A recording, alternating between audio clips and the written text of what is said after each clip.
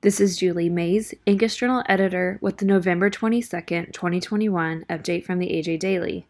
Today's update contains an announcement on the grand prize giveaway winners at Angus Convention, an update on the price of a Thanksgiving meal, news from the NCBA on the beginning of a scoping process on greater sage grouse management by the Bureau of Land Management, and the announcement of a new beef advocacy program. Giveaway winners to make legendary progress. Adapted from a release by Jared Pipkin, Angus Communications. A highlight of the annual Angus Convention, attendees packed the stands in the Preferred Cattle demo area in hopes they would take home one of 3 grand prize giveaways. The first name called was Charlie Boyd of Mayslick, Kentucky, winning a Bale King 5300 bale processor from Bridgeview Manufacturing. Martha Johnson and Noel Crestfarm of Red House, Virginia, drove home in a John Deere XUV 835M Gator valued at $16,569. Claiming the third and final giveaway item was Leslie Worsham of Houston, Texas. Working cattle can now be stress-free for the Worshams as they install a Preferred and Datamars complete cattle handling system valued at $42,244. To read more, visit angus.org. Consumers will pay record-high prices for Thanksgiving. Farmers earn only 14.3 cents of every dollar. Adapted from a release by Lindsay Metzger, National Farmers Union. For every dollar Americans spend on Thanksgiving meals this year, farmers and ranchers will earn approximately 14.3 cents, according to National Farmers Union. National Farmers Union President Rob LaRue says, "Ordinarily, Thanksgiving is a time to gather with our loved ones and enjoy a big meal. But for many Americans, the cost of traditional holiday foods may simply be out of reach for some families.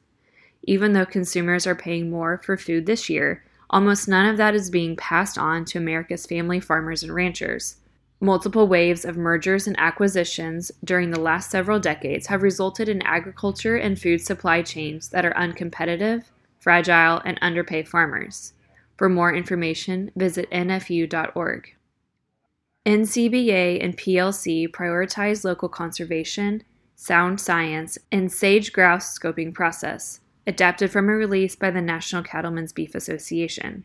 On November 19th, the Bureau of Land Management announced the beginning of a scoping process on greater sage grouse management as part of the agency's process to revise West-wide management plans through regulatory action.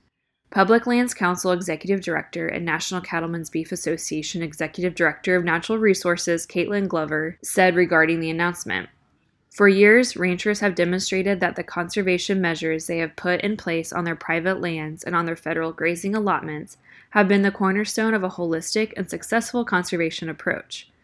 Federal sage grouse plans have been tied up in court for years, and it's long past time that ranchers and land managers and the agencies have a clear path forward." For more information, go to ncba.org. New advocacy program blazes trail for beef, adapted from a release by the Beef Checkoff.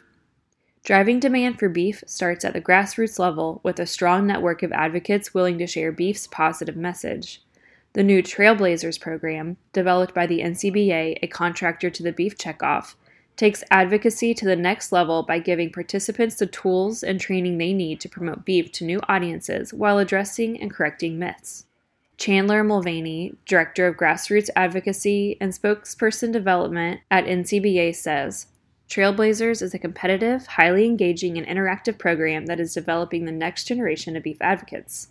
The goal of this program is to empower the beef community to share their stories, which ultimately helps safeguard the work of cattle farmers and ranchers across the country." To read more about the program, click on the link in this episode's description. The AJ Daily is compiled by Paige Nelson, field editor for the Angus Journal. For more Angus news, visit angusjournal.net.